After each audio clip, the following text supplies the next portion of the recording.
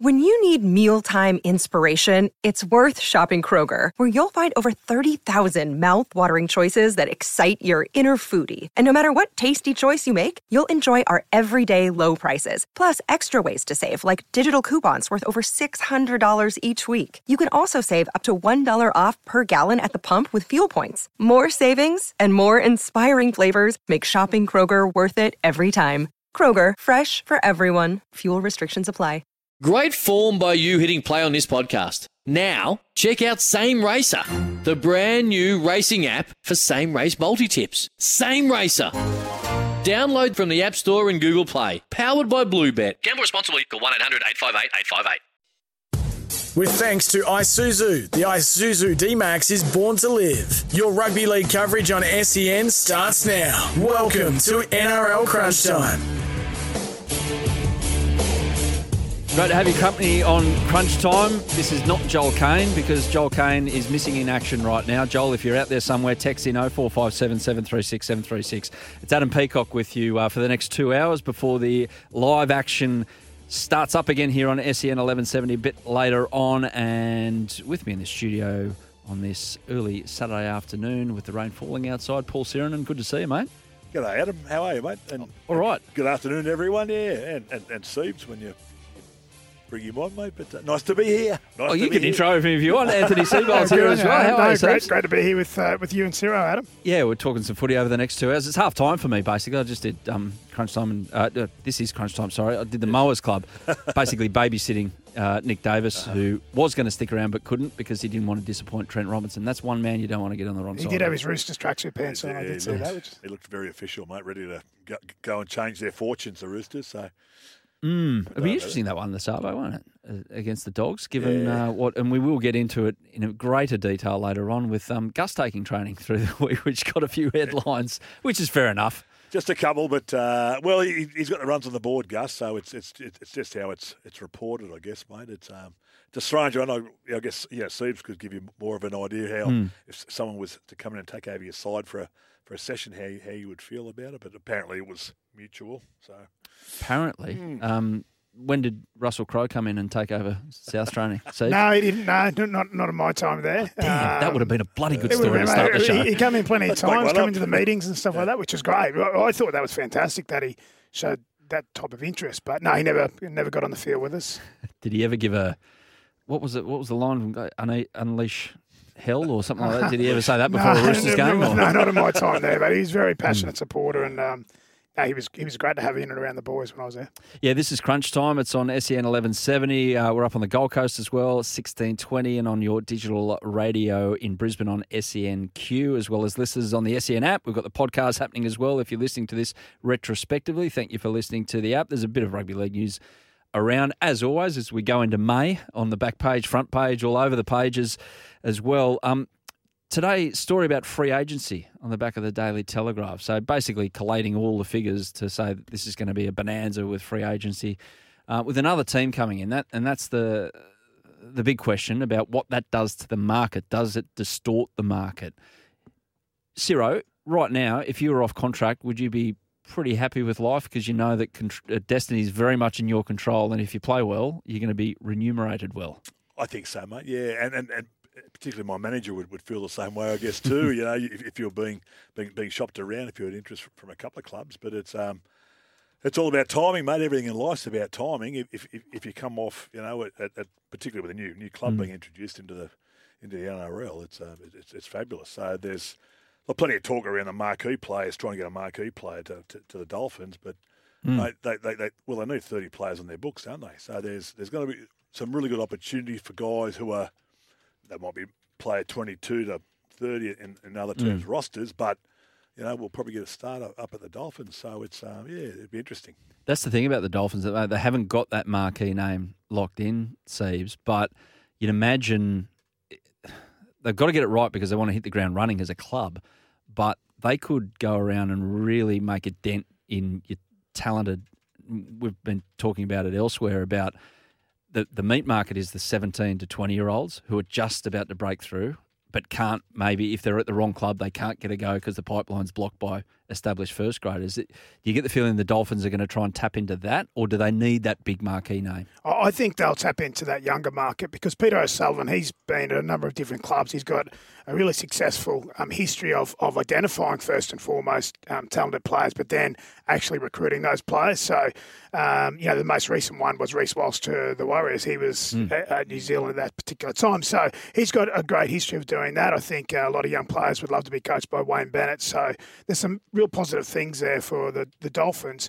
The big thing that, you said, Adam, was, if you're playing well at the moment and you're off contract, then there's going to be opportunities, for you to consider. And I think that's where, the Dolphins actually start to flood the market because some players off contract will be open to having the conversation with the Dolphins. But then also there's other teams who are trying to improve. If you look at the teams, I suppose, the bottom 4 or 5 teams, they're always trying to add to their roster. So some really good opportunities. You might look abroad to Super League. There's been some really good young English players added to our competition over the last sort of decade. So, there's other markets you need to go and have a look at as well. And, so I think, if you're a player at the moment, then there's some fantastic opportunities. How did you approach it as a coach? I don't know how in control of cap management, recruitment you were at either South or Brisbane, but can you paint a picture as, I'll give you an example of a player X, 4 rounds in, he's off contract, and you're negotiating, and then player X gets Dally M points 3 weeks in a row. Does it go, okay, rip that up, we're starting again? Does that take place around this time of the year, April, May? Well, every negotiation is different, but if you're getting, 3 points in the Dally M, in consecutive weeks, you're obviously playing some really good football. So, of course, that would add to, what the manager or the player is actually looking for. If they're performing well, then, in some ways they deserve to be compensated for that. As a head coach at South Sydney, for instance, we had a fantastic experienced operator in Shane Richardson there who was the general manager of football there. He did a fantastic job managing the salary cap along with others in the organisation. And really, as the head coach, you're only one person within a group, and the clubs that I've been at, Melbourne, South Sydney, Brisbane, all have retention and recruitment committees. So the head coach is just one person in that particular room. There's a bit more to it too. You're playing well on the field, but you want to make sure that that a particular player works in well with the playing group. Yeah. Their contribution off the field is really good for the club as well. So there's how they perform at training, is there buy-in with the club as well. So there's lots of other little factors too, how they gel with different players on the field. So that's probably all taken into consideration too, I guess. Oh, definitely. That's character, isn't it? What you're talking about? Yeah, well, that's right. You want to recruit, but the big thing is now recruiting good people as well. That's really important for your organisation, getting that right. When's the busiest time of year for recruitment in your guys' experience? I think it's constant every week of the year, mate. Yeah. Depends. I've got to say, when I was at Brisbane, it was a constant. Every single day, there would be at least one conversation, one meeting in and around retention or recruitment. So it can be a real distraction for a head coach if you don't have good people around you, but it's just constant. We'll have a review a bit later on, a deeper dive into Gold Coast and also Penrith from last night. And last night's game on the Central Coast, which South's 40, Manly 22. But the big talking point, Carl Lawton, 4 weeks with an early plea he'll get for tipping Cam Murray nearly on his head, on his shoulder in the end. Cam was very lucky. Ciro, your take on the send-off? Warranted. Yeah, I thought so. And given the general climate in the game at the moment with sim bins and bits and pieces, I mean, that's probably a send-off every day of the week. And breaking the tackle down, Lawton got him, and he didn't he got into a bad position, and instead of pulling out, he drove him down too. He finished the tackle off, so he jumped, didn't he? Yeah, he jumped with the tackle. That's just 30 years ago, it's a great tackle. It's just but that's and I struggle sometimes to come to terms with, wow, how can that be a send off? And you've got a bloke and you pick him up and drive him, but.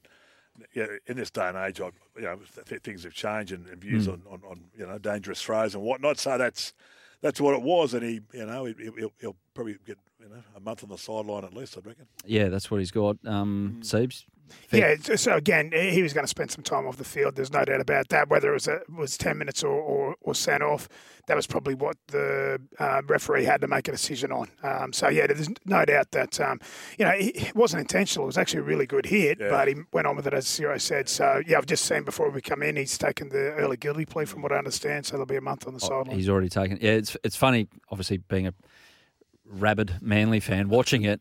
I used to be. That changed. When it happened, as a Manly fan, you go, oh, that'd be right. Like last week, Tupou nearly takes off another player's head and doesn't get anything, and then there's that huge reaction through the week. Oh, that'd be right. Of course he's going to go. Of course we'll pay the consequences for the total swing around. And then once the blood pressure and adrenaline calm down at halftime, you go out, get a cup of tea, come back, and you look at it again on the halftime show, and you go, oh, that was a bad one. That's a bit nasty, that one. That was a really bad one. But knowing Carl, like I chatted to him a couple of weeks ago for a story for Co, he's actually a really, really good guy. And one of those characters you're talking about, Ciro, like a really good club player. He went to Manly with a ruptured Achilles. From the Warriors, that's right. From the Warriors. It was a strange one, wasn't he? They signed him, and Des did his due diligence on his character as well, knowing that he's not going to be a distraction. He's going to come back. He's not going to want too much too soon coming back from injury. He's just a good character to have around the place. But, yeah, look, it shouldn't come into it, your standard of character in the tackle. It's got to be judged on the actual tackle. 100%. And that's judged in isolation. So I think that's fair enough result for all parties. Anyway. Manly were brave, though, Adam. You must be proud of the way they sort of stuck at it. I know the scoreline got away, but I thought they competed really strongly. I hate losing to Souths. So I don't know if you're like this when you were a Manly fan in your past lifetime, Ciro. But I used to have two boys playing for a club, mate. So, and South put some scores on Manly over the years too. Don't worry about that. But, yes. there's a pretty good rivalry. And there's always been, I'm a bit older than you blokes, but I remember even in the 70s, the rivalry between South and Manly, it was always pretty good. So, hey, we will touch on in greater detail Souths and the standard of Souths at the moment and their reaching, and also Manly. But Sarah, just back to that tackle, Carl. It was actually through the week. I saw this on social media. A Balmain Penrith game back in the day when Leichhardt Oval, 88, big crowd, 20,000. Back of my head's got not much grass on it, and that was Leichhardt Oval that day. So it was like rock hard the ground. There was a tackle, I forget who it was, gets tipped on literally their head, ball spills out, play on, Mick Stone says, goes out the back line, Benny gets it and gets absolutely impaled by one of the Izzard boys. There's 3 send-offs in 10 seconds right there in the modern day. Do you remember that? Yeah. When it happened? I actually threw the ball to Benny. Saw his arm coming. Here he comes. Catch this, Benny. But, mate, it was a great hit too. He just floored him because he hit him high and his legs went out from underneath him. But to his credit, Benny, he was a tough little bugger. So he got up eventually. But, but the lead-in too, mate. The first 10 minutes there was just the blokes getting belted off the ball. Because you were 2 pretty hot sides at the time. Yeah, well, and we were playing for a semi-final berth too. So it was, Penrith had Cartwright, Geyer, Peter Kelly, Royce was up front too. Matty Goodwin block just went hammer and tong at each other. So too many shrinking violets in that one. Mate, no, that's why I stood out the back and just directed traffic. So, but no, it was on for young and old. But yeah, it was. But back then, would anyone like that? You have a look at that spear tackle now, and you go, "What? How was that legal?" But the ref was right there, saw it. Yeah. Was there any Was it a case of I'll get you back on the field, or was it complain to the ref and try and? There's always square ups, and the good thing about referees were that they'd say, "Righto, mate, you got 20 minutes to square up with him for that." Or really? Okay, if you've got a bloke high and hit him, it'd say, "Right, you square now. That's it." So they'd run the game like that. It was good. It was good. So they would say, if you got whacked and they missed it, or they got a report from the touchy, they'd say, "Righto, chance to square up. That's it. Let's get on with the footy." So good old days, Seeps. Yeah, good. Just love watching play that. on, mate. Just the flow of the game was great. So, are you okay though that they've cleaned it right up these days? So, mate. Yeah. Look, and obviously there's all the stuff going on with, particularly Royce Simmons has got the big walk. He's been diagnosed with a dementia and whatnot too. So, but the off the ball stuff was the bad stuff, and I'm talking sort of just before my time and. Blake's passing the ball and you count to 1, 2, 3, then get hit get hit late and high, and just It's not tough. It wasn't tough. It was cowardly, honestly. Trying to hit a bloke when he's not watching off the ball. That's not a go at all. So, but those days there was one camera filming the game. So in the back play you could get away with that stuff, and if it was knees and gouging and squirrel grips and all that sort of stuff, mate. But yeah, they Jim Coman's come in and it was back in the 80s and cleaned it right up, and it had its moments through the late 80s, but it generally got a lot better. It was been cleaned up as they brought more vision in and more camera angles and whatnot. You knew if you're a bit stupid, you're going to get caught. So, well, these days some of the biggest hits seem to be from the Seabus Super Stadium security guards. There was another one last. Yeah. Another one last night. So, look, you were on the Gold Coast recently, weren't you? Last week, yeah. No, I didn't get to any of the Titans games. What are they? I know Gold Coast things can get pretty loose pretty quickly up there, but like Hallelujah. They're enjoying themselves at Seabus Stadium, aren't they? Yeah, so. That was Melbourne's back in the day. It was another female. It wasn't as brutal as the hit on the the young lady who had her shirt off. But mate, I heard the crowd, and because the cameras in at the play the ball. There was nothing happening, was there? You heard the crowd, you thought, there's another one. There's another one. You knew what was going on. Should they show it? Should they show it on TV? No. Well, that's what they want, mate. They want their 5 seconds of fame if you're a pitch invader or streaker or whatever you want to call them. But was it $5,500? It's an expensive run. That's what I'm saying. Like, no, it's not like going to set off an avalanche of pitch invaders at $5,500, is it? Well, you got to be crazy to spend $5,500 for what was that lady on there last night? 30 seconds, a minute or whatever. I don't know. It's expensive. It's a good night out. $5,500. It's a good week out. Good week out. There was an injury though through the week that made every human being wince, especially the male half of the population. Channel Harris-Tavita, ruptured testicle. Ever had anything like that? What's the worst one you copped, Cyril and Seebs? We all got your wax in the cag bag, but it was. Sorry, is that the technical term? I think you can get away with it. Yeah. But look, it's but footy or cricket. But I copped a couple, and it's that pain. He's. It was funny because obviously I watch the Warriors games. I've got a bit of buy-in with Bailey there, but. And he was off his game. Chanel was down, and I saw him down. I thought he's not quite right. In the second half, when they were getting pumped, he wasn't doing much in defence. And I thought, but mate, that's a legitimate excuse. Ruptured testicle that's brave. That's beyond. Never happened to me, but I've heard of players playing with that in the past. So it'd be crazy the pain. I would have thought. Did you ever coach anyone that? You're looking at them and you're sitting in the box and you're blowing up. You're going, oh, get up. Stop plunging. Get up, stop Softy. there, stop that. You get back in the room and you go, oh really? Yeah, cop one. Yeah, no, I've seen that when I've coached before. Yeah, so get out because you always talk about it, and this goes back to your day, Ciro, and before you. The coach used to always say, you don't stay down when you're defending. That was always the catch call. You had to get up. So. Of course, if you see someone sort of bent over, you think they're winded, and sometimes they're not winded. So, it's just got a ruptured testicle. Yeah. Wow. Can you give us a player that you're amazed at their ability and throw it open to both of you that you didn't realise in a game that they were going through something, and then you get to the end of the game and you played with a popped shoulder or you played with a broken jaw or something like that, and you're just amazed and you go, wow, I didn't realise, mate, that is incredible. There's been plenty of examples of that, mate. Yeah, the Euro coach Sam Burgess a number of times. I mean, I know he's so famous for what he did in the 2014 grand final, but to be fair, like week to week, he just played. He played injured. He played tough, and just what he put his body through for the team, for the club, it was amazing. Yeah, he was the one that always stood out to me. I just thought, he is just a brave guy. Yeah. Oh, look, Gary Jack lost a couple of teeth in a game at North Sydney Oval. Bringing the ball back from a dropout, got hit with an elbow, teeth gone. Mate, after the game, he was back out there looking for his teeth.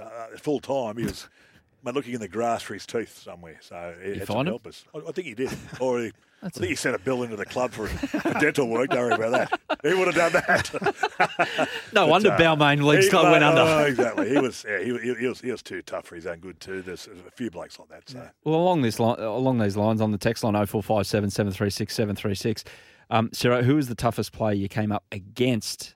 This is from Mickey from Mascot, and there's a second question to that I'll back up with right after you answer the first one. Hard to say, mate. I mean, mate, they're all tough. If you're playing first grade, there's a degree of toughness. There was a couple of blokes you wouldn't run at. You know, you would think I'm not going to run at him because I know he's going to get under my ribs and shorten me up. And Dave Gillespie was one. Peter Kelly, who I mentioned before, when he was at Canterbury and at Penrith too. But I was lucky. I was a bigger bloke, so I could sort of handle it a little bit. But yeah, there's always a little sneako elbow or Andrew Farrer and Chris Mortimer. Oh, they were both. I mean, stay out in the backs, would you? Don't come in here and be whacking the forwards too. They were just unrelenting. So sorry, Mickey, I haven't sort of. No, you've named a few. You've named a team there. At the one bloke, exactly. Yeah. But there was a few blokes. But mate, for toughness, I think a bloke like Jeff Tuvey, he just. But the little blokes who just keep getting up and just get whacked. Remember when he copped that Adam McDougall boot in the face in the grand final? Yeah, 97. Yeah. He just played on. Yeah. He rolled around a bit, but fair enough too. Yeah. Get a photo of Tubes in 88 when he played the Touring Poms in 88, and then 20 years later, oh boy, he played tough. And Mickey, the second part of his question, what offers did you receive from other clubs to leave the Tigers? Zero. I got a few, mate, yeah. So I mate, early on, I ramble on here for a while, but I remember I played a year of reserve grade, and I went. Terry Parker was at South. He was in charge, and I went over to Terry's place, and mate, they offered me in the end of it was sort of 85. They offered me 20,000 sign on, which was good money back then. Yeah. Mate, I ended up staying at the Tigers for 8,000 sign on or something, and then cut a long story short, there was. Probably 12 months later, Bob Fulton tried to get me to Manly, and I went and met Kerry Packer in his office at the Hyde Park Club, and we didn't talk money, but what'd you talk? I got mate, I didn't say too much. I was in awe. Hello, son. What do you want? Exactly. I know. I was pulling my pants a bit, but anyway, I had a guy who was he gave me a hand. Wasn't a manager, but a guy just came in and talked on my behalf. Anyway, I got stitched up at a Tigers function on the drink, and I ended up committing myself to the Tigers for the next year. And I asked Bozo many years later, and I said, Bob, what sort of money would I have got? And this is the end of 86. And they were trying, it's before the Broncos came in, they were trying to get Gino and Wally at the same time. I think I ended up staying for 50,000 at the Tigers. Bozo said, mate, you would have got 120. And, mate, I nearly fell off my chair. I was on that then when I was, And won a comp in 87. Yeah, well, 87, that's right. They signed Kevin Ward and won the premiership against Canberra. But, look, there was, mate, lots of opportunities to leave, mate. But a little bit different in those days. You play with your mates, and we had a really competitive side, in the late 80s, the Tigers, and we were thereabouts. So, mate, we wanted to win a premiership. That's why I stayed there. And you took less money, and Keith Barnes worked his magic with everyone. He said, "You're all on the same money, you international," except for Benny. He'd always that little disclaimer at the end. You're on the same money, except for Benny. Yeah. So, but mate, it was a great club to be at, and we're in the mix. Did you work in the area as well, Ciro, as a policeman? I was in the Cobbers, yes. Yeah. So I was I was stationed at sort of Balmain, Leichhardt. Yeah. So you're in the area working as well. Yeah. Yeah. So I had. About 5 or 6 years in the Coppers there in the 80s. So I didn't do too much, mate. But anyway, I used to bit of a foot patrol down the restaurants and get a feed here and a coffee here and go and talk to the punters down the street. Go back to the station and sit in the mill room. So, streets were safe. Yeah, it wasn't King's Cross, was it? Yeah. No. Too busy up there, mate. Yeah, exactly. We're going to take our first break on Crunch Time. It's thanks to Isuzu. And after the break, we're going to have a look back at Friday night footy. Give us your opinion on what you saw last night on the text line 0457 736 736. 3 metres out. Cook to Murray. Oh, that might be dangerous. Yes, it is. There was There was no hand between the legs, but that got a bit out of control, that tackle, and Grant Atkins is straight on the whistle. Settle down. It looks spectacular. Carl Lawton. I'll tell you what does in opposite. We've got the biggest screen anywhere in Sydney that's showing it right where the players and the referee are. I think he might have a spell here, Carl. No, it doesn't need a spell. No, I agree. But it's all right. He's been sent off! He's been sent off! Oh, dear, oh, dear, oh, dear. Goodness gracious! That was thanks to the Nine Network. That was Matt Thompson calling, and that was Phil Gould not too happy with the decision last night. So, I mean, social media is not the be-all and end-all in the judge, jury and executioner, but they do like to execute people on on social media, and a lot of people having a crack at Gus for living in the dark ages about, that is a send-off in the modern day, as opposed to the old school thought of back in my day, that's not a send-off. Now, Ciro, I've got your thoughts there, but it's like everyone's had to hit the reset button because it is so different to even 10 years ago, Siebes. Yeah, definitely. I think, as I said earlier, I knew that Lawton was going to be going off the field, whether it was for 10 minutes or whether it was a full send-off. I wasn't quite sure, but you can't argue with the decision because ultimately, the game's got a duty of care to the players, and that's ultimately where it sits at the moment. So I understood that decision as well. You're with Crunch Time, brought to you by Isuzu, and let us know what you thought of it. 0457 736 736. The Isuzu D-Max is born to live, by the way. Ciro, you know it probably is a send-off when Des gets in the press conference and says, I didn't have much of an issue with it. He copped it on the chin there. Oh, yeah, exactly. I think the worst thing that happened to Des was a bloke, I don't know if you saw the vision, the bloke stood in front of him and blew a kiss, and Des went, sit down, mate, get out of the way. He was blowing up too. I don't know what stage of the game that was, but... I think that was some pest in front of him. But no, I don't think he's got any qualms with it, mate, to be honest.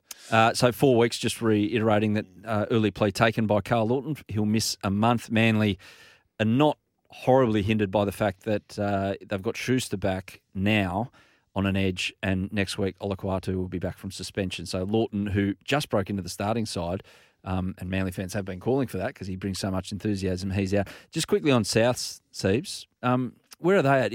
Is last night not a great barometer because as soon as you play against 10 men football, 12 men for 70 minutes, you're expected to win the game, and they did. That's right. There's a little bit of pressure when a team goes down by one that early in the game. So, look, I thought they were a little bit clunky again at different times. I think some really talented individuals, got Souths across the line like last night, and a number of their tries were quite soft. There was one, the last try of the night, out the back door and tackle 5, Cody picks it up and so on.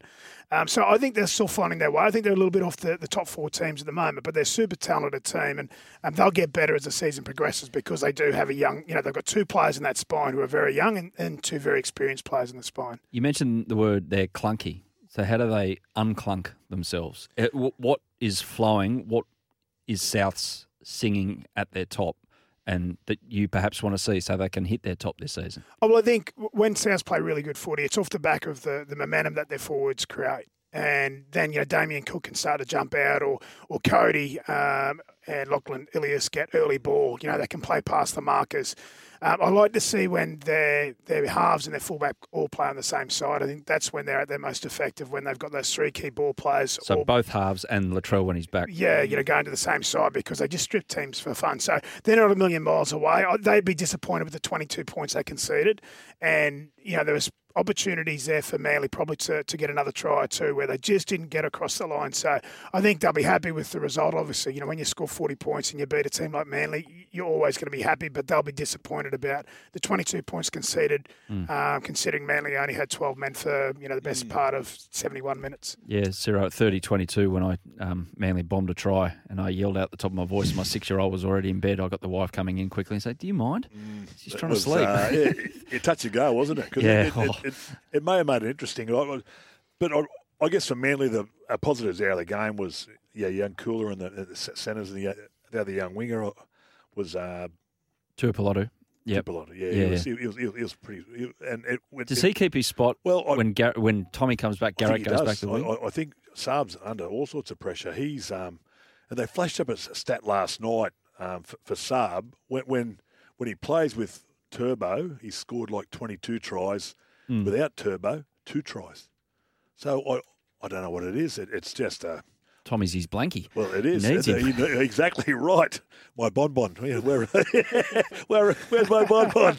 So that's significant, isn't it? Yeah. Saab must be saying that, yeah, because he releases him and gets him ball out that edge, and he can use his speed. But mate, just bringing the ball off his line, and South continually bombed to him last night. They just went early on. They kicked to him because he's a tall man, but tall and lean. They got numbers on him, slowed him down, and he got no chance to build up any momentum coming off his line. So that was probably a smart ploy, boy. Yeah, it was, because they're trying to suffocate him, because Jason Saab's, other than his speed, his other weapon is the +1 or +2 carries. Yes, and so when you put the ball on his head on play one, you take him out for the set. So I thought that was really smart by South.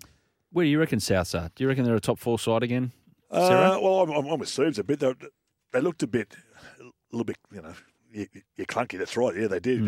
Some of the passing was just off the mark behind Blakes, and you saw Alex Johnson have to juggle a ball. When he still scored, but some of Cody's passes hit the ground a fair bit. And, a couple of cookies, but he we're all waiting for Cookie to go, but it had to be a really good play of the ball. I think Tommy Burgess had a couple of really good carries for him, and then bang, that Cookie goes, and he's such a handful. But I think we're all, if you're a South fan, you want Cookie to attack the line because he's such a threat, But look, I think once they get, and Latrell's sort of, what's he, 6 weeks away, or he's going to have some sort of. He's off to the States. That's right. So because defensively, young Taff and Ilias got spotted up a bit there last night. A couple of big, more robust back rows went at him, but he's no. His physical presence he's no Latrell, young Taff. He's a good player. Yeah. Is he a fullback? I don't know if he's big enough or robust enough to continually play fullback, but he's probably a half. But he's just finding a place for him somewhere. There's a stack in that bracket, isn't there? Underneath, obviously Melbourne and Penrith, that are like, okay, there's something there, but how much is there? Yeah. Like the Souths, Roosters, Para, Manly, a few others. Sharks. Sharks had Roosters and South Sydney are the ones that sort of come to mind when you're sort of talking there, Adam. I think, you look at Luke Keary and Sam Walker, they're super talented players, but they didn't play any football together last year. They didn't play trial games together either, so they're still building their combination. And it's not dissimilar to 2018 when the Roosters had Tedesco and Cooper Cronk come into the spine, and it took them time. I think it was only 4 from their first 8. Absolutely. By the way, we've got a couple of texts on the text line. Shane the Parapest from Perth loves your stories here, Ciro. How good. Love listening to Ciro. And Mark, Ciro, can don't let the truth get in the way of a good story. Well, Ciro, here's your chance. A blocker taught me that one a long time ago. He's the king. One from Mark. Ciro, can you tell us the story of the most dangerous moment in your policing career, if there was any, that you can talk about? Or do you want some thinking time on that, or is one spring to mind? Is that from Mark, is it? Yeah. Mark, I may have spilt some hot tea on my hand in the mill room or something like that. That's probably my most dangerous moment. No, there was a couple of hairy moments. Hairy moments, yeah, guys pulling guns and whatnot, but I was nowhere near the scene, so it was. Okay. It was all right. Yeah, you weren't. I was safe, mate. I was safe in the mill room. On your footy. Safe in the mill room at Balmain Police Station. Exactly. Hey, we're going to take a short break on Crunch Time, thanks to Isuzu, and we'll be back to talk about Penrith and their effort against the Titans last night. It wasn't the Penrith at their absolute best, but of course, Penrith don't need to be at their best. They're such a good side. They won again. Coruscant. Cleary, trouble here for the Titans. Have got some numbers. Cleary with a Harbour Bridge pass out to Staines, who got it back on the inside to Dylan Edwards. And Edwards, is there anything that man can't do at the moment? He scores Penrith's opener. Oh, stop it. That'll do me. I'm a big fan of the bunker. I'm a huge fan of the bunker. But it's going way too far on some occasions. It's a quick set of 6. Sexton goes across field. Herbert flies high. Bats it back for Fifita. Couldn't handle. It's gone back for Silmala Awi to Sexton. Basketballs it over the top for Fifita. Beats 1. Beats 2. Looking to take on a couple of Panthers. Got it out the back. Will Smith now with a crossfield kick. He's looking for Marciu. Finds him. Marciu steps inside. He's over. And the Titans, they've scored a miracle try. And Martin, another player who plays well above his weight. Cleary kicking early, coming through. There was kick out, but it's going to be a try to Penrith, and it's Tago. Isaac Tago, the 20-year-old from St Mary's, has scored, and Penrith bounced back. They go to the left. Coruscant, Cleary, kick out. Got the offload, back to Cleary. Cleary's over. Nathan Cleary scores. A wonderful little give and go with kick out. And Nathan Cleary collects his first try of season 2022. The Panthers have scored 2 in a row. Back to Cleary, who puts the pass through. Jerome Luai was there. Thanks for coming. Luai scores, and that's the sealer for the Penrith Panthers. Edwards was there as Fasuamala Awi makes the tackle. And the Harvey Norman scoreboard at full time reads the Penrith Panthers victorious 18 over the Gold Coast Titans 4. And we're back, and that was also last night, the early kickoff, and it was Penrith over the Gold Coast Titans up there at Cbus Streaker Stadium, where there was another one, and the security guards getting involved once again. Paul Serin and Anthony Seibold alongside me, Adam Peacock, for Crunch Time, thanks to Isuzu. Ciro, Penrith, is this a fair summation?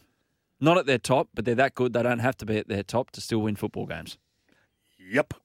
You got it, mate. You hit the nail on the head there. Yeah, got one right. Hey, look, the Gold Coast really took it to them in the first half, and there's probably a couple of uncharacteristic errors by the Panthers. It looked like it was really humid on the Goldie, which is, thanks Scoop, but a lot of drop ball by both sides, but given their conditions, but yeah. Penrith at half time steadied the ship a bit and came out. Nathan Cleary, just the maestro, a couple of nice kicks and passes, scored a good try. But some pressure mounting, I guess, on Justin Holbrook now. They were supposed to be the number one Queensland side this year, or or better than the Cowboys and the Bronx. But they're just they're just off their game a bit, aren't they? They're frustrating. They're like clouds, like the wind. You know it's there, but you just don't know exactly where it's come from. And that form for the Gold Coast is so hard to get a read on what they are and what it'll take to get them away from where they are, which is so inconsistent. Yeah, it is. They leak points in chunks.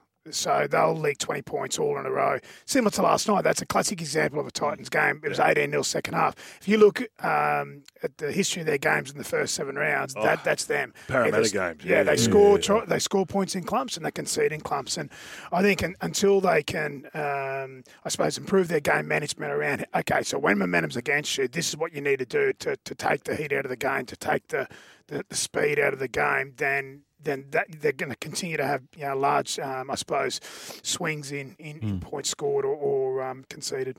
What about Penrith? When do they lose a game? Are we waiting until the Origin period when they'll lose half their team? Or? Mate, there was a market up for that, wasn't there? Because they play, I think they've got the Roosters, Melbourne back-to-back coming up now, and they've got a fairly tough draw coming through. Next 3 weeks, yeah. Some really tough games. You just never know, do you? If they play like they did in the first half last night, they'll made all sorts of trouble, I think. But just getting back to the Titans too, I'm in a couple of group chats, and Blakes were just hammering for Fifita last night. He's an easy target, isn't he? Much maligned player. I reckon he's playing busted too. Like he had that dodgy knee, and look, it may have been an excuse too. I don't know, but he's.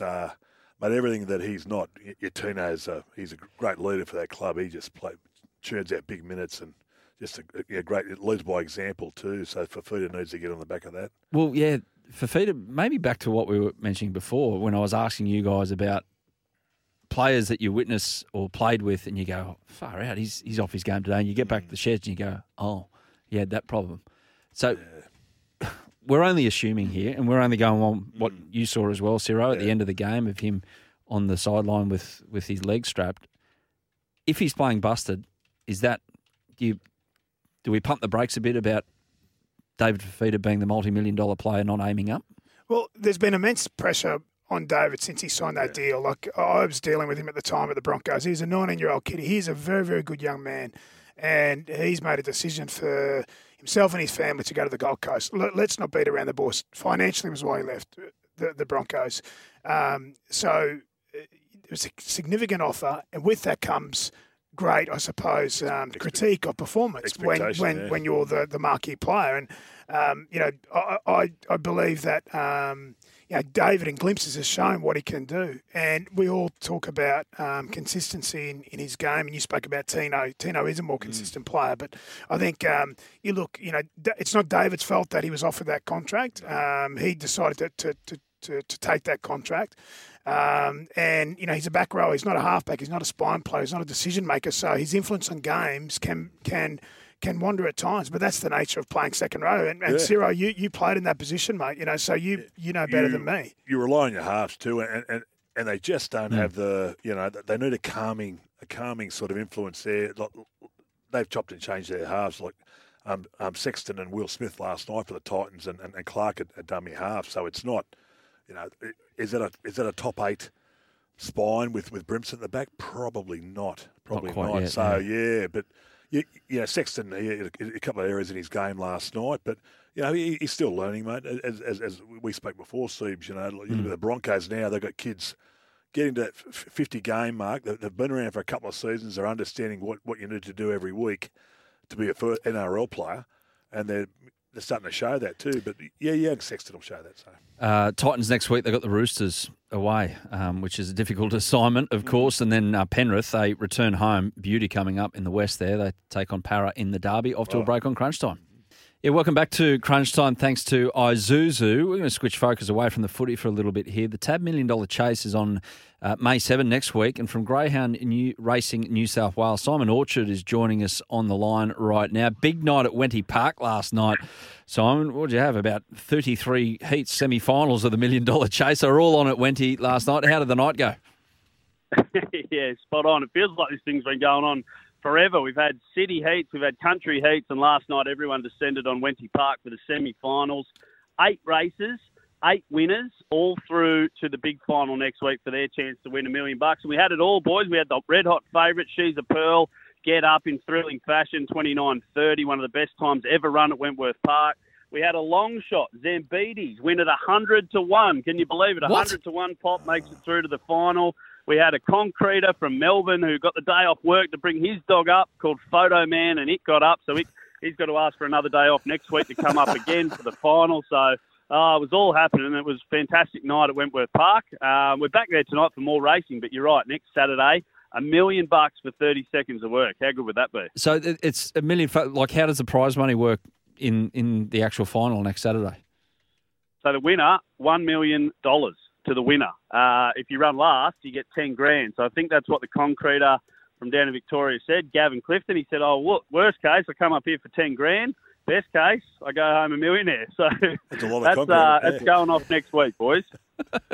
And I wonder if the concreter will demand to be paid in cash as well. So, no, that's awesome, mate. So everyone, I guess, at Greyhound Racing New South Wales is absolutely pumped about next Saturday night, and hopefully a big crowd there at Wenty Park. Yeah, that's what we're hoping for. Look, we won't lie. Crowds haven't been fantastic on the Greyhound tracks for the last couple of years, but things are a little bit different now. You can sit at home in the comfort of your own lounge chair, jump on your apps and bet, watch the racing live on thedogs.com.au. But next week, don't you worry. All the corporates will come out. Everyone from TAB will be there. All the Greyhounds New South Wales staff, wives, partners, mistresses, whatever else might be rolling around. They'll all be there as well. We'll have a big crowd, don't you worry. $1 million. Can't wait to see the scenes when hopefully someone takes that home next Saturday night. And it'll be really hard to beat She's a Pearl. I just had a look, boys. Currently $1.35 favourite for the final. These are some of the best dogs in Australia, and she's paying $1.35 to take it out. So there you go. There you go. Simon, really appreciate the update, mate. And, we'll keep an eye on that ahead of next Saturday night, and keep an eye on the Concreters dog as well. Thanks for joining us on Crunch Time, mate. Absolutely. Thanks, guys. Have a great day, everyone. Yep, that is the world's richest greyhound race, the TAB $1 Million Chase, coming your way May 7 at Wentworth Park. Off to a break, news, and then we'll continue the second hour of Crunch Time right after this. Yeah, welcome back to the second hour of the show. Actually, a bit of soccer chat just then with Anthony Seibold here and Paul Siren. We've got Celtic Rangers, as you heard on the news break. Did you go up and have a chat to Ange Postecoglou up there and with Eddie? Yeah, we did. We were playing Scotland in Edinburgh for the start of the Six Nations, and Ange had played the Rangers a couple of days earlier. So Ange came across and had a coffee with us for a couple of hours. So, no, it's fantastic to hear his experiences over there and how when he went there, like no one knew who he was. And, now they're leading the table and, on top of the table. And the supporters and the fans there are just going crazy for Ange. Well, Ciro, at the top of the last hour, we spoke about that 1988 Penrith Balmain battle at Leichhardt Oval and blokes tipping on each other's heads and Izzard impaling Benny Elias. That actually happens outside the ground a lot for a Celtic Rangers game between the fans and stuff like that. Is that the rivalry, is it? Yeah. Oh, mate. It's insane.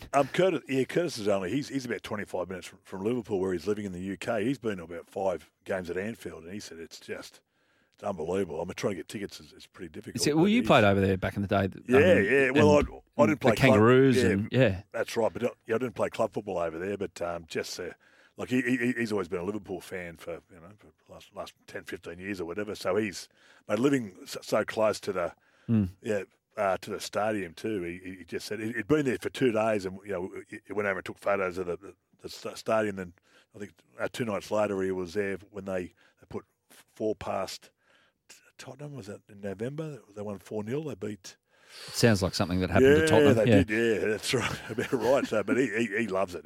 He's a huge fan of the EPL. Well, hopefully he wakes up annoyed tomorrow because they're playing my team Newcastle later tonight. So hopefully they get dusted 8-0. But no, that probably won't happen given how good Liverpool are at the moment. Let's get back to footy, and Siebes is here with us, of course, here on Crunch Time, thanks to Isuzu. Get a bit of a dive into your coaching situation right now, Siebes, with Eddie Jones helping out the English rugby side.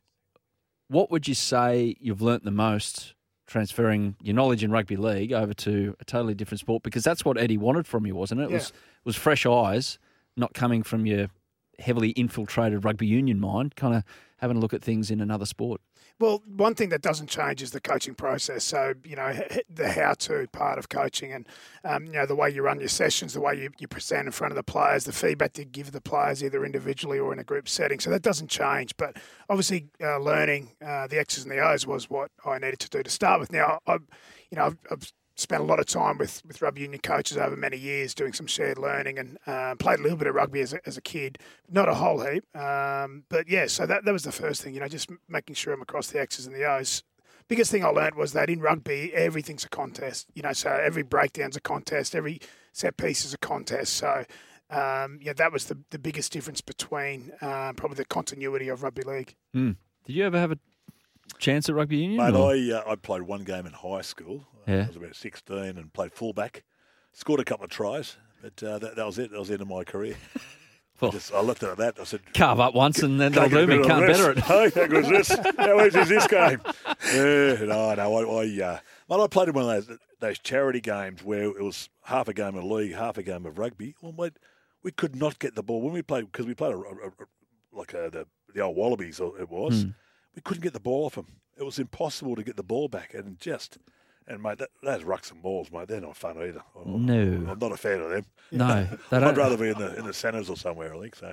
It's weird how professionalism. Not weird. It's just life. That professionalism morphs a sport from one thing to another, and rugby league's obviously changed with the advent of bigger, more professionalism, and same with rugby union. What I'd take in rugby union is the fact that, unfortunately for rugby union, there's too many blokes on the field now, or too many players on the field, because everyone's got bigger, stronger, faster. They haven't actually extended the sidelines. Do you get that feeling as well? There's not a lot of space on a rugby union field as opposed to a rugby league field. Yeah, you need to make space. There's no doubt about that. I mean, the physicality of the players, they are big men, and you're right that there's extra, 2 players on the field per team. So, at times that's a little bit suffocating. But the thing that that really sort of opened my eyes is how brave they are to put their head in the rucks and so on. You've got to be brave to put your head over the ball. The scrums that they have, they're full on contests. They're good. They're good professionals. They've been really good to work with. I've enjoyed working for Eddie, but it's really opened my eyes to how different athletes prepare. So it's all been great experience. With Eddie Jones, obviously coached the Wallabies before. He's over there at England, and he's a character that I read a bit of the British press, and it's easy for the English press to have an opinion about most things, and they definitely have one about Eddie Jones, whether it be good or bad, or that it can get a bit spiky between them. What about his actual coaching? how would you frame him if you were to pin him up against a character that's coaching in the NRL right now? Like, you've worked under Craig Bellamy. Is it similarities in the way they go about things? They're very similar. I mean, they're different personalities, but they're very similar the way they go about their work. They're both brilliant coaches. That's the first thing I'd say. But their work ethic and how thorough they are, both of them, that's really clear to see, how hard they work, how thorough they are. They're both very forensic, so they really dive into the performance side of the physical side of the game with regards to GPS and so on as well. But Eddie's his ability to coach in the moment and his ability to, I think, make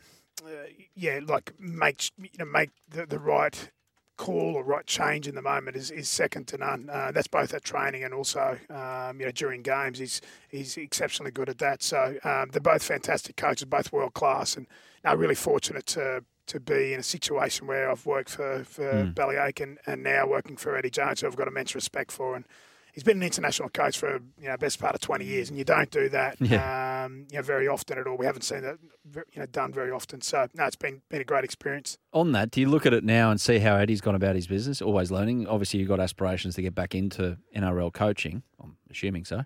Am I? Yeah. Well, yeah, you're probably assuming that. I'm not too sure. I'm really focused on doing this through to the World Cup and then seeing where it takes you. Yeah, see where it takes me, yeah. But the point I was going to make is, did you look at that and how Eddie goes about, and I was really interested in your comment about it coaching in the moment, when things are happening, and you look back at your time with South and Brisbane and go, if I knew that then, or if I've seen a guy do that, maybe that's something that you could take on board going forward, or is it based on your personality? And it doesn't matter how much you try and learn along the way, you're always going to revert to that personality when you're coaching? No, I think you're crazy if you didn't go into that environment and try and learn off someone like Eddie. There's a whole heap of things that I learned off Craig Bellamy when I was down there, and there's a whole heap of things that I learned from my background, as a school teacher and as a player. But I've learned more with Eddie as well. So there's lots of things that I think what if I was head coach again at whatever level, I'd do this a little bit different, or I'd add that particular framework to what I already have. So no, it's been great learning experience. There's no doubt about that. What was Warren Ryan? Was Warren Ryan along those lines, Ciro? As in meticulous? School teacher. Yeah. He was. You knew we stood with Warren too. He was. I bet. That sort of guy. And he, it called guys out. Again, whole different take on coaching and how man management back in the 80s, how they do it now too, but. Yeah, Warren was a very smart coach. He was ahead of his time with structures and how we played the game. Like, we knew coming out of trouble, here's our roles. From a set restart, you knew from scrums. We had little trick shots and that sort of thing. And if you've got some talent and ability in your side, well, then you go a long way. It goes a long way. But what I've kind of seen, I've been fortunate enough to last 4 or 5 years to be involved with the State of Origin, and Freddie's not a meticulous sort of coach, but he surrounds himself with good people who know their roles, and the players love him. They buy in. It's for 3 games, mind you. So it's a lot different to what Steve was doing week in and week out. We had to come up with different things, but something I never wanted to go into coaching. Mate, what hair I've got, I'm trying to hang on to. with Greg Alexander with him, Brandy, who does the breakfast show here, obviously with Vossi. Brandy, yes. Yeah, Brandy, and it was Craig Fitzgibbon as well. So he's going to have to find someone else this year. Danny Medeiros, yeah. Paul McGregor's come on board. Yeah, Mary's in. Yeah. Well, Bedsy's involved. Bedsy. Joey comes in too. Andrew Johns comes in and lends some support. But really, it's the spine to put it all together. So it's like Nathan will sit down, Nathan Cleary with Teddy and Cookie, and say, right, here's how we're going to play this, and we'll play to our strengths and that way. So it's excuse me, it's fascinating to sit back and watch them in video sessions, just pulling a game apart. The players themselves. Oh yeah, without doubt. I've heard Andrew Johns talk about the fact that he gets a bit frustrated in the modern day that you don't have. Yeah, you've got the skill, everything, but you don't have the football IQ. And I was interested to hear Cooper Cronk talk a couple of weeks ago on the Matty Johns podcast. He goes, yeah, it's great. You can go up to a kid and say, oh, that was really good. How did you do that? And the kid will say, I don't know. And that's when you worry. because you're not sure if he can then replicate it, if he's doing it off the cuff. But how would you say the depth of football IQ is in rugby league, Siebes, as opposed to, say, where you are at the moment with rugby union? Well, where I am at the moment, I'm working with the very elite players from the English Premiership, and so there's guys there like Owen Farrell, for instance, who's the team captain. Like he's played over 100 tests and played for the British and Irish Lions and won premierships as a captain. So you're dealing with the very, very best who have played for a long time. Or you've got someone like Marcus Smith who will tour Australia, I'm sure, number 10. Super talented kid who plays for Harlequins, and he's just a real sort of attacking weapon for England and also his club team.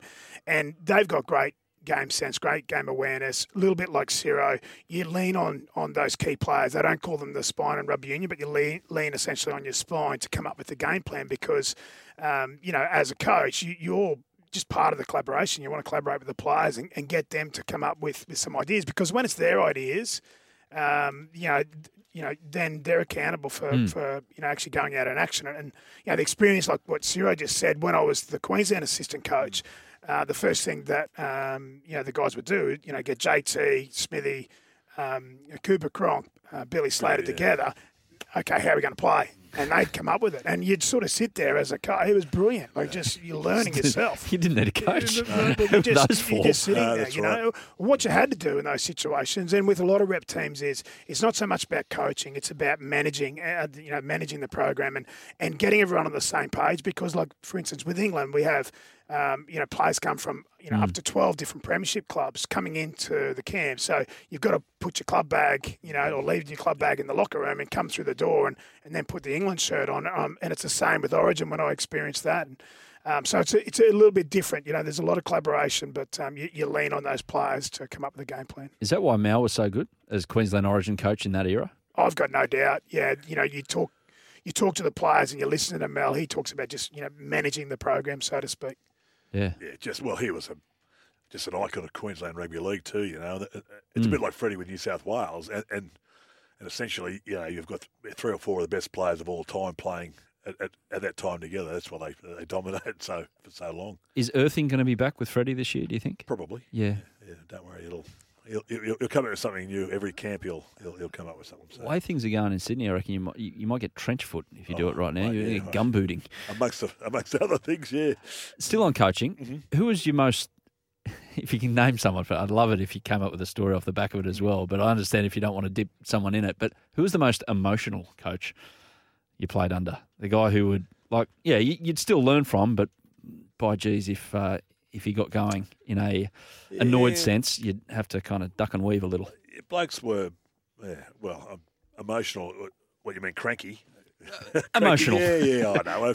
Can be good emotion if you want to put it that way. There was none of that in the 80s and 90s really made blokes, with tears and whatnot too. You had to be a man in those days, remember? So, look, because we all love a coaching blow-up. Well, yeah. Oh, mate, Warren had a great blow-up in him. Oh, yeah. But then I went from Warren Ryan to Alan Jones. So it was the contrast there was incredible. I could imagine some of the words. Structure. Well, that's some stories about, from Warren to Alan. That's a funny time. So rest assured. Because the command that Alan Jones has on the English language and equating that to a rugby league dressing room. Yeah. I reckon some of the syllables... Half the front rowers, what's he talking about? I had to sort of go back in layman's terms and explain to what he was talking about. But he talked about Nadia Comaneci and Ken Rowe being 10 out of 10, and blokes said he had no idea what he's talking about. So I was an older, more experienced player, so I kind of understood, and I was a bit more well versed on different things. But some of the young blokes were just scratching their heads, and unfortunately that. Yeah, our results showed that. So, how good? Outstanding. Different. Yeah. I won't dive into it. Yeah. No, don't. But I can imagine as well. It then equated to like French Revolution battles and things like that. And he's a very intelligent guy with the history lessons and everything. One of the favourite stories is when he spoke about Winston Churchill and the great English World War II leader, and how he came in and spoke to. Apparently went back to it, and I'll cut this story down. He went back to his old college and addressed them, and essentially he said, "Never, ever, ever give up." Yeah, that's all he did. And we're in the sheds and all the blokes going, wow, that's and Alan could deliver a great story. Anyway, one of the young blokes said, "Who'd Winston play for?" It's Clive's brother. In relation to Clive, that's right. The bloke's looking around. I think, oh boy, Jonesy, this is not the rugby boys. Yeah, you're talking to here, but never a dull moment, mate. Good old Winston. He led England through Great Britain through a world war. Do you know what they did the year after the World War? Got rid of him. Voted him out. Thanks. Exactly. Take that. Hey, one from Steve from Padstow. Ciro, why did you always wear tape around your melon? I'm sure you've told the story a few times. Yeah, well, the entire Balmain back row, a lot of blokes wore tape in those days because we actually pushed in scrums. So if you saw some of the ears, the cauliflower ears getting around in the 80s, you'd understand why, mate. So essentially it was just to protect your ears from getting sort of Fair enough. in scrums and whatnot. And I did have hair back then too, champion. So that's why, Steve. Well, two of us in this studio wearing hats, and Steve's isn't. So, and he's the one that coached. How does that make sense? Great, mate. Don't worry about that. Hey, back to coaching as well, and a bit on that line of bringing up these abstract kind of lines of getting your message across. Can you do that in the modern day? Can you go back and lean on a great war battle and bring it across and to your players, or is it pretty kind of regimented in terms of keep the footy? No, theming's a really big part of coaching because you've got to understand if you're trying to say the same thing for 40 weeks, it's punishing. Yeah, exactly, Sarah. Like it does, it gets boring because you think, like we're just so you're finding different themes, and it might be a theme to come up against one team, or it could be a theme for a particular group of 3 games or 4 games. So theming from coaches is enormous now, and one of the things that coaches, when you hear coaches talk about, I'm going on a PD tour and I'm going to, a couple of these clubs in the States or, in Europe with soccer or down to Melbourne, with the AFL clubs. One of the reasons that coaches do that or the big idea they're looking at is the different themes that coaches will have used. And you come back and then you sort of create 3 or 4 different themes that you potentially can use with your group of players. So I think that's really important. Storytelling. Yeah, it is. Yeah, so storytelling is an important way to teach, and there's a lot of research around storytelling and the retention of information. So that's a great way to teach. Where did you get to go? I've been all around the place as far as PD was. Yeah, no, I've been to the States a number of times. Probably the best trip I did to the States was with Simon Goodwin, who's the AFL head coach of the Demons, Alan Richardson, who was St Kilda head coach at the time, Rowan Taylor, the head coach of Swimming Australia, and then we had Darren Holder, who was from Cricket Australia. So we went over there 2019 and went to the Dallas Cowboys, San Francisco Giants, Golden State Warriors, Circus du Soleil to look at how they teach creativity and how they come up with their different ideas, So that was a really cool experience. So I've done multiple sort of trips like that. Where I've always got a heap out of though, I've got to say, when I go to the AFL clubs, Port Adelaide I went to year upon year for about 4 or 5 years. Ken Hinkley was there, Michael Voss, who's now at Carlton. So many ideas, and they were doing so many great things in and around their meetings and making the meetings interesting because, Sarah, you get into a meeting and the players get sick of it. They get bored. So, come up with different so I've always found, great things or, great learnings from that. So did you go to Harvard? I know. Yeah.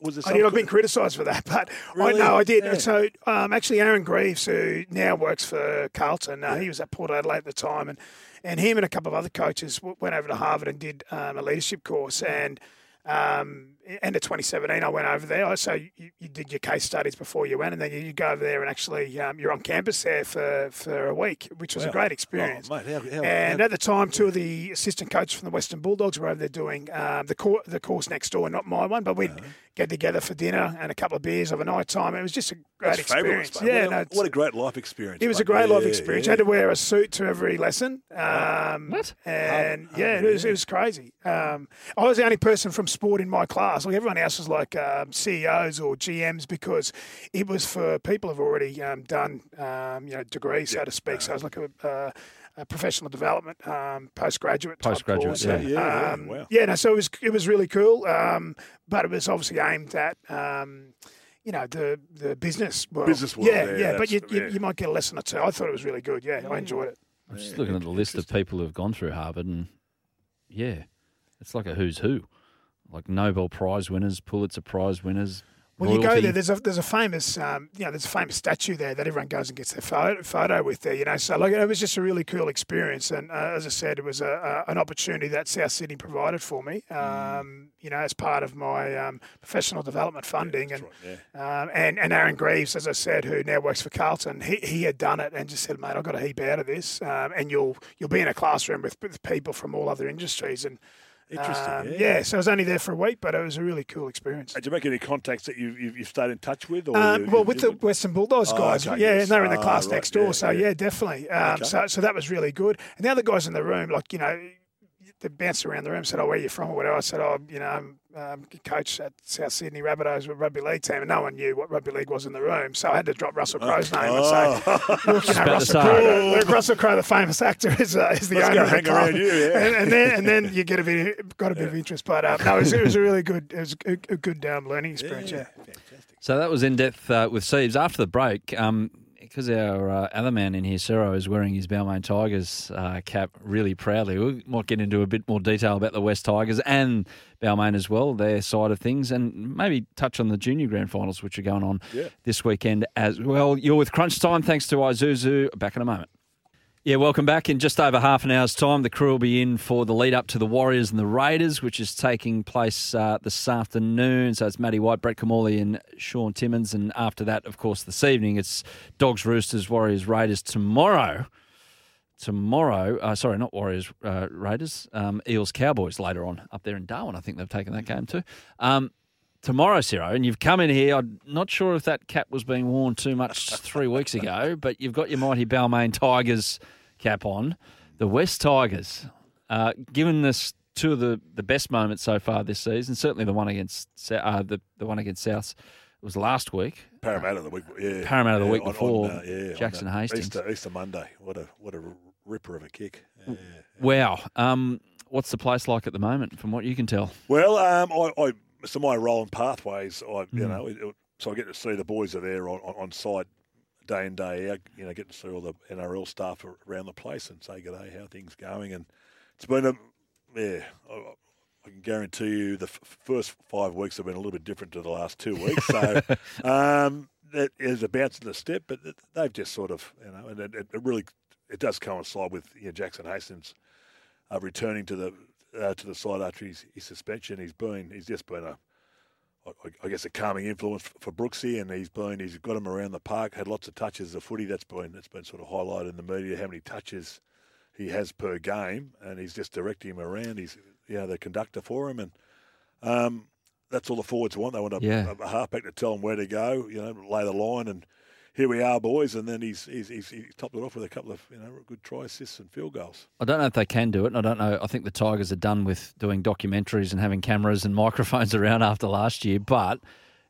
I'd love them to be able to put a microphone on a guy like Jackson Hastings to be able to tell what it's actually like. Siebes, when you're watching the Tigers at the moment, can you tell that this is the guy that's basically being the traffic cop out there and just non-stop barking to his team? Yeah, definitely. I think if you have a look at his touches in those last two games, which they won, he averages, I think it's 92 or 96 touches a game. It was an NRL record, from my understanding, against South Sydney, 102 touches. So, he's... And if you look at the amount of sets, it's almost like 2 touches, a set, or 3 touches a set. So, he is the commander of the team. And what it's enabled Luke Brooks to do is be that one pass wider. And when you're one pass wider, there's less inside pressure. And so I feel as though that's certainly helped Luke Brooks' game, and they're combining really well. Because he's a great runner of the football, Brooks. He came through the Balmain side of the JV. He was a Tigers junior, but at 12 or 13, he was the New South Wales. He was a 100-metre champion for Oh, really? Sprinter. Yeah, he was super quick. He's got great speed, Brooksy, and we see from time to time if he gets in the open, man, he can motor all right. So we just need to see him with the ball in his hand, and he's a real laid back sort of character too. He's never changed. He's not a great talker or communicator. He just likes to. It seems like a good kid. I met him on holiday. He's actually at Noosa in the off season. He's a really good fella. Really nice. Very laid back, Siebes. But he needs a bloke like a Jackson Hastings who'll just step up and do all the talking and, right, we're doing this, mate. Okay, you happy with that? Yep, let's go. And so far, so good. They were getting totaled, obviously, in the media. That's what happens. Was it 0-5 they were? Yes, yeah, 0-5. So that happens, especially when you've got the promise of being pretty average for a few years and turning it around. Not the promise, but the anticipation that it will get better. So when they're 0-4, 0-5, what was the glue, Ciro, that made sure it didn't become 0-11, 0-12? The coach. Yeah. The coach remained positive. He said, there's some good stuff. We've lost 5 games, but granted, there was a game against the Warriors, which was a stinker of a game. They had their chances. The Titans game was, again, another bit of a stinker of a game, but they were unlucky to lose that too. So there was glimpses of what they could do. And don't forget, two of their best players aren't playing at the moment. Like Dewey and Big Stefano aren't out there, which have are two of their better players. You know, if you look at our roster of 30 men. So, but the coach he remained right. We'll do this. He remained faithful to a group of players, and we sort of they turned the corner a little bit. Jimmy Tamau's been a lot better the last couple of weeks too. His carries there. Alex Twall's been enormous for him as well. He's a bit of an unsung hero, and every team needs an Alex Twall. Guys who just rip in, they just clean up. They clean up all the, not the glamorous stuff that you see, kicking field goals and running 40 metres for tries. But you need blokes who just do the dirty work, get in the trenches. The bathroom cleaners. Well, that's it. That's the way. Someone has to do it. Exactly, mate. You betcha. So, and Twall is that sort of bloke for us at the moment. So he's been enormous the last couple of weeks as well. So, but look, there's another challenge again tomorrow against the Dragons. They've won 2 in a row. They got their tails up. It should be I'm hoping it's going to be a cracking game of footy. Ciro mentioned about the coach. How important is it, Siebes, when it feels like everything's wobbling heavily, that you have to almost, I don't know, is it acting? Because deep down you're probably feeling down yourself, but you can't convey that. Otherwise, that only parlays the feeling that's going on in the dressing room. Do you almost have to kind of put on your happy face? Well, I think with Madge, Madge has been through the ups and downs of a coaching journey. I mean, he's been a head coach since, I think it was 2010 at Wigan, so over a decade. So he's won games, lost games, and everything in between. So I think, Madge is he'd smart with regards to knowing, look, we're only a little bit away in this area, a little bit away in that area. If we can, just sort of find some small improvements, and that's what he would have been looking at when you're losing games in succession. And he's done a really good job to, I think, parlay that to the supporters and the NRL public. And it's great reward for the club and for Madge to get a couple of wins in a row. And it's a big game, Sunday afternoon tomorrow. And look, let's not take away. Parramatta are probably a little bit off their game, and South have been guilty. Their completion rate's been pretty ordinary all season. Really, they turn a lot of ball over. So they give you a bit of a chance at them. But they scored some really good tries, and but it's not like they've beaten the Warriors or the Titans or the Broncos or the Dogs. It's two good wins, two really good top 8 teams. Probably two top 4 sides, you would think, but. Yeah, so they're he's got to keep it going, mate. I mean, Steve will tell you, mate. It's great for 1 week, but it's on again next week. So you just got to get ready. You get about 24 hours. Put that behind you. Enjoy it for what you do, and you just get ready for next week. So that's the NRL. Off to a quick break on Crunch Time, thanks to Isuzu. We'll have a look ahead to the 3 games coming up this afternoon, highlighted by our game here on SEN with the Warriors taking on the Raiders. How do the Warriors bounce back after getting absolutely pizzled last week in Melbourne?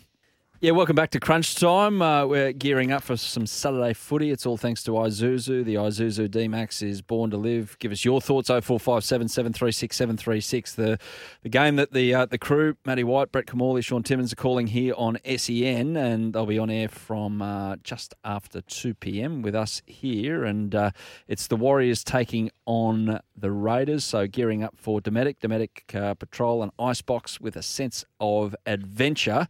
Siebes, to you first. You get beat by 60. You rock up Monday, you're Nathan Brown, you say what? Well, you've got to put it to bed the night before. I think they should have reviewed it and dumped it straight after the game. Get it to bed as soon as possible. It's a short turnaround from Monday night. They wake up Tuesday, don't they? Yeah, sorry. From Monday night to Saturday afternoon. Because if you dwell on it, And Ciro, Bailey's playing there. Like, if you dwell on it, it actually has an impact on your next performance. So I think you need to put it to bed ASAP. And in some ways, Brownie might not have even reviewed it. I'm not too sure. You might know, Ciro, but I try and dump it as soon as possible. Yeah, well, their flight was cancelled. I was supposed to leave at like 8:30 to fly back to Brisbane after the game, but the flight was delayed till about 2:00. So I think they might have done a quick, just a quick review, and then, as you say, mate, let's forget that. I mean, the first 40 minutes were pretty good, but I didn't see that coming after half. And they've been good to start the season, Sarah, haven't they? Like, you look at their games, mate, they've been very competitive, and I didn't see that coming either. No, that's, as you say, probably the less said the better for the Warriors fans. This is a tipster's nightmare. This is just avoid. Just put a line through it if you're looking to maybe have a little tipple on it or try and tip in it, because who knows what you're going to get from Canberra. Or actually, there is a pattern. It's a very good Canberra, and then it's a not-so-good Canberra. And on Code Sports this week, Lockie McCurdy did a deep dive into some of the stats just to try and put some figures behind everyone's common thought that they fall off a cliff in games. And it's their Lockie pinpointed their run meters, their plus and minus run meters, which early stages of a game, first 20 minutes, they're in the positive in terms of run meters up against their opposition. Then, as the game goes on, you get to the end of 80 minutes, it's off a cliff. Like that, they end up way in the negative.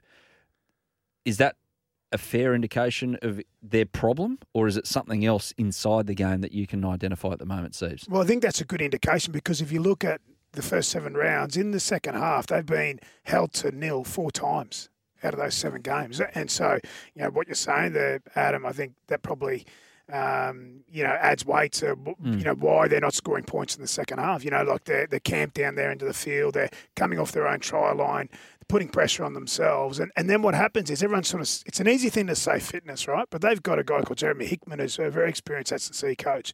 And Sicky's been a head coach for a long time.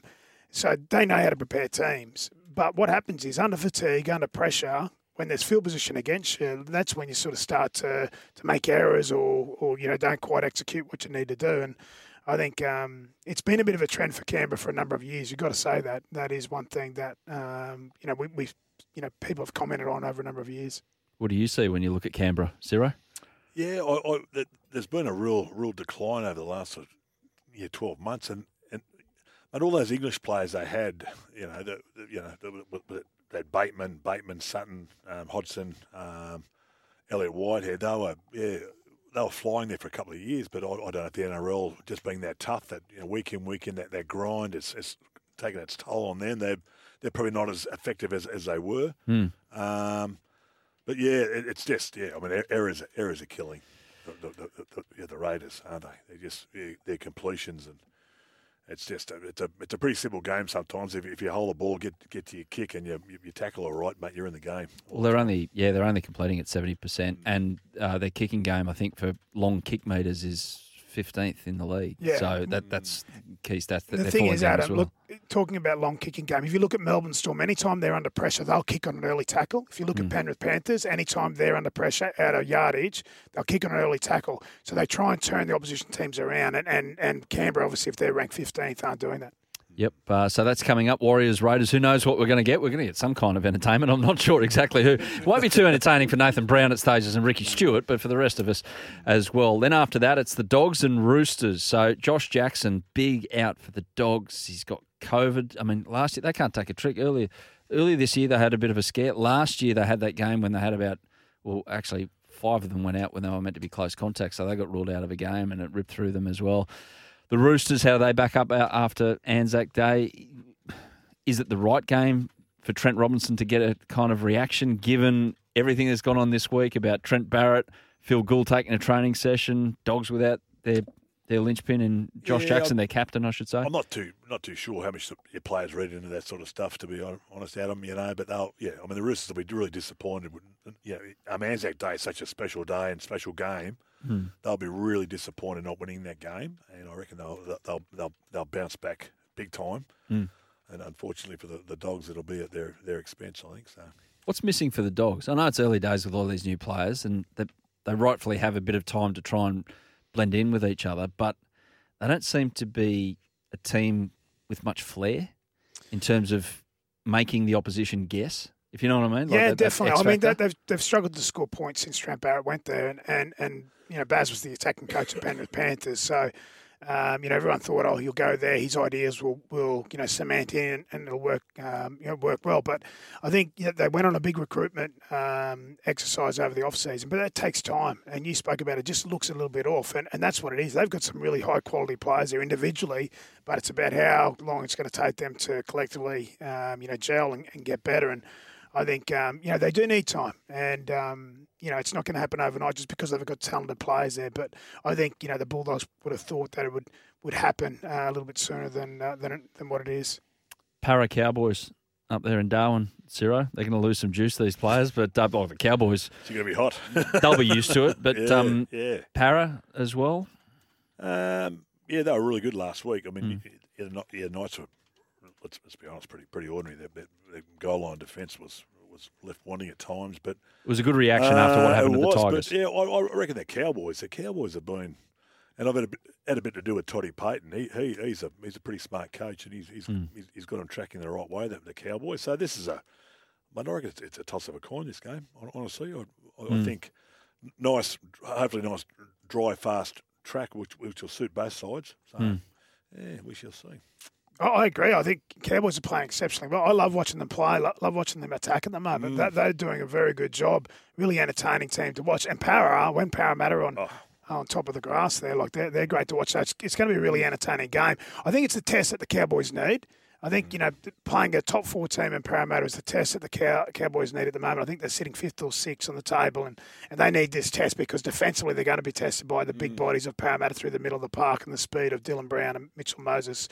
So I think it's a great test for the Cowboys, but a really entertaining game coming up. Off to a quick break on Crunch Time. Back in a moment to wrap the show up before we get into live footy on SEN. Yeah, just about to wrap up Crunch Time. Thanks to Isuzu and Warriors, Raiders on the way with Matt White, Brett Camorley and Sean Tibbins. But before that, around the grounds with Paul Sirenen out at the Junior Grand Final. Well, just a massive shout out to Shannon Gallant, Robbie Mears and the West Magpies, Harold Matthews side. They're leading 40 points to 10 in the Grand Final against the Sharks. So the Harold Matts Trophy will be going out to the city's west to the Magpies. So well done to Shannon and Robbie Mears out there. Great win. So that's taking place at Combank Stadium. Combank Stadium today? right now. Yeah. There's only a couple of minutes to go now in the grand final, and that's followed by the SG Ball grand final, Penrith and the Roosters. So it's good to have one of our Pathways teams in there. Imagine how many agents are out there. And, they'd be full today. A bit like vultures in the back, yeah. back pole there. But most of the kids are already signed, aren't they? Well, they are. Yeah, they are. But like we said before, some kids coming off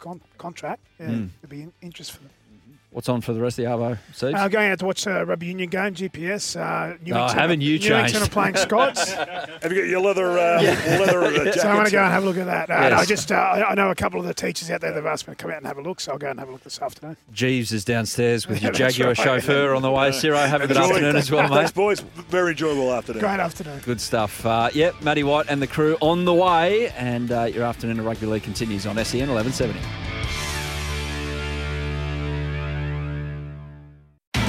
It's Tyre Power's Big Footy Final Sale. To kick things off, you can get the power to buy 3 and get 1 free on selected Toyo passenger car and SUV tyres. Tyre Power's Big Footy Final Sale can't last. Visit tyrepower.com.au now.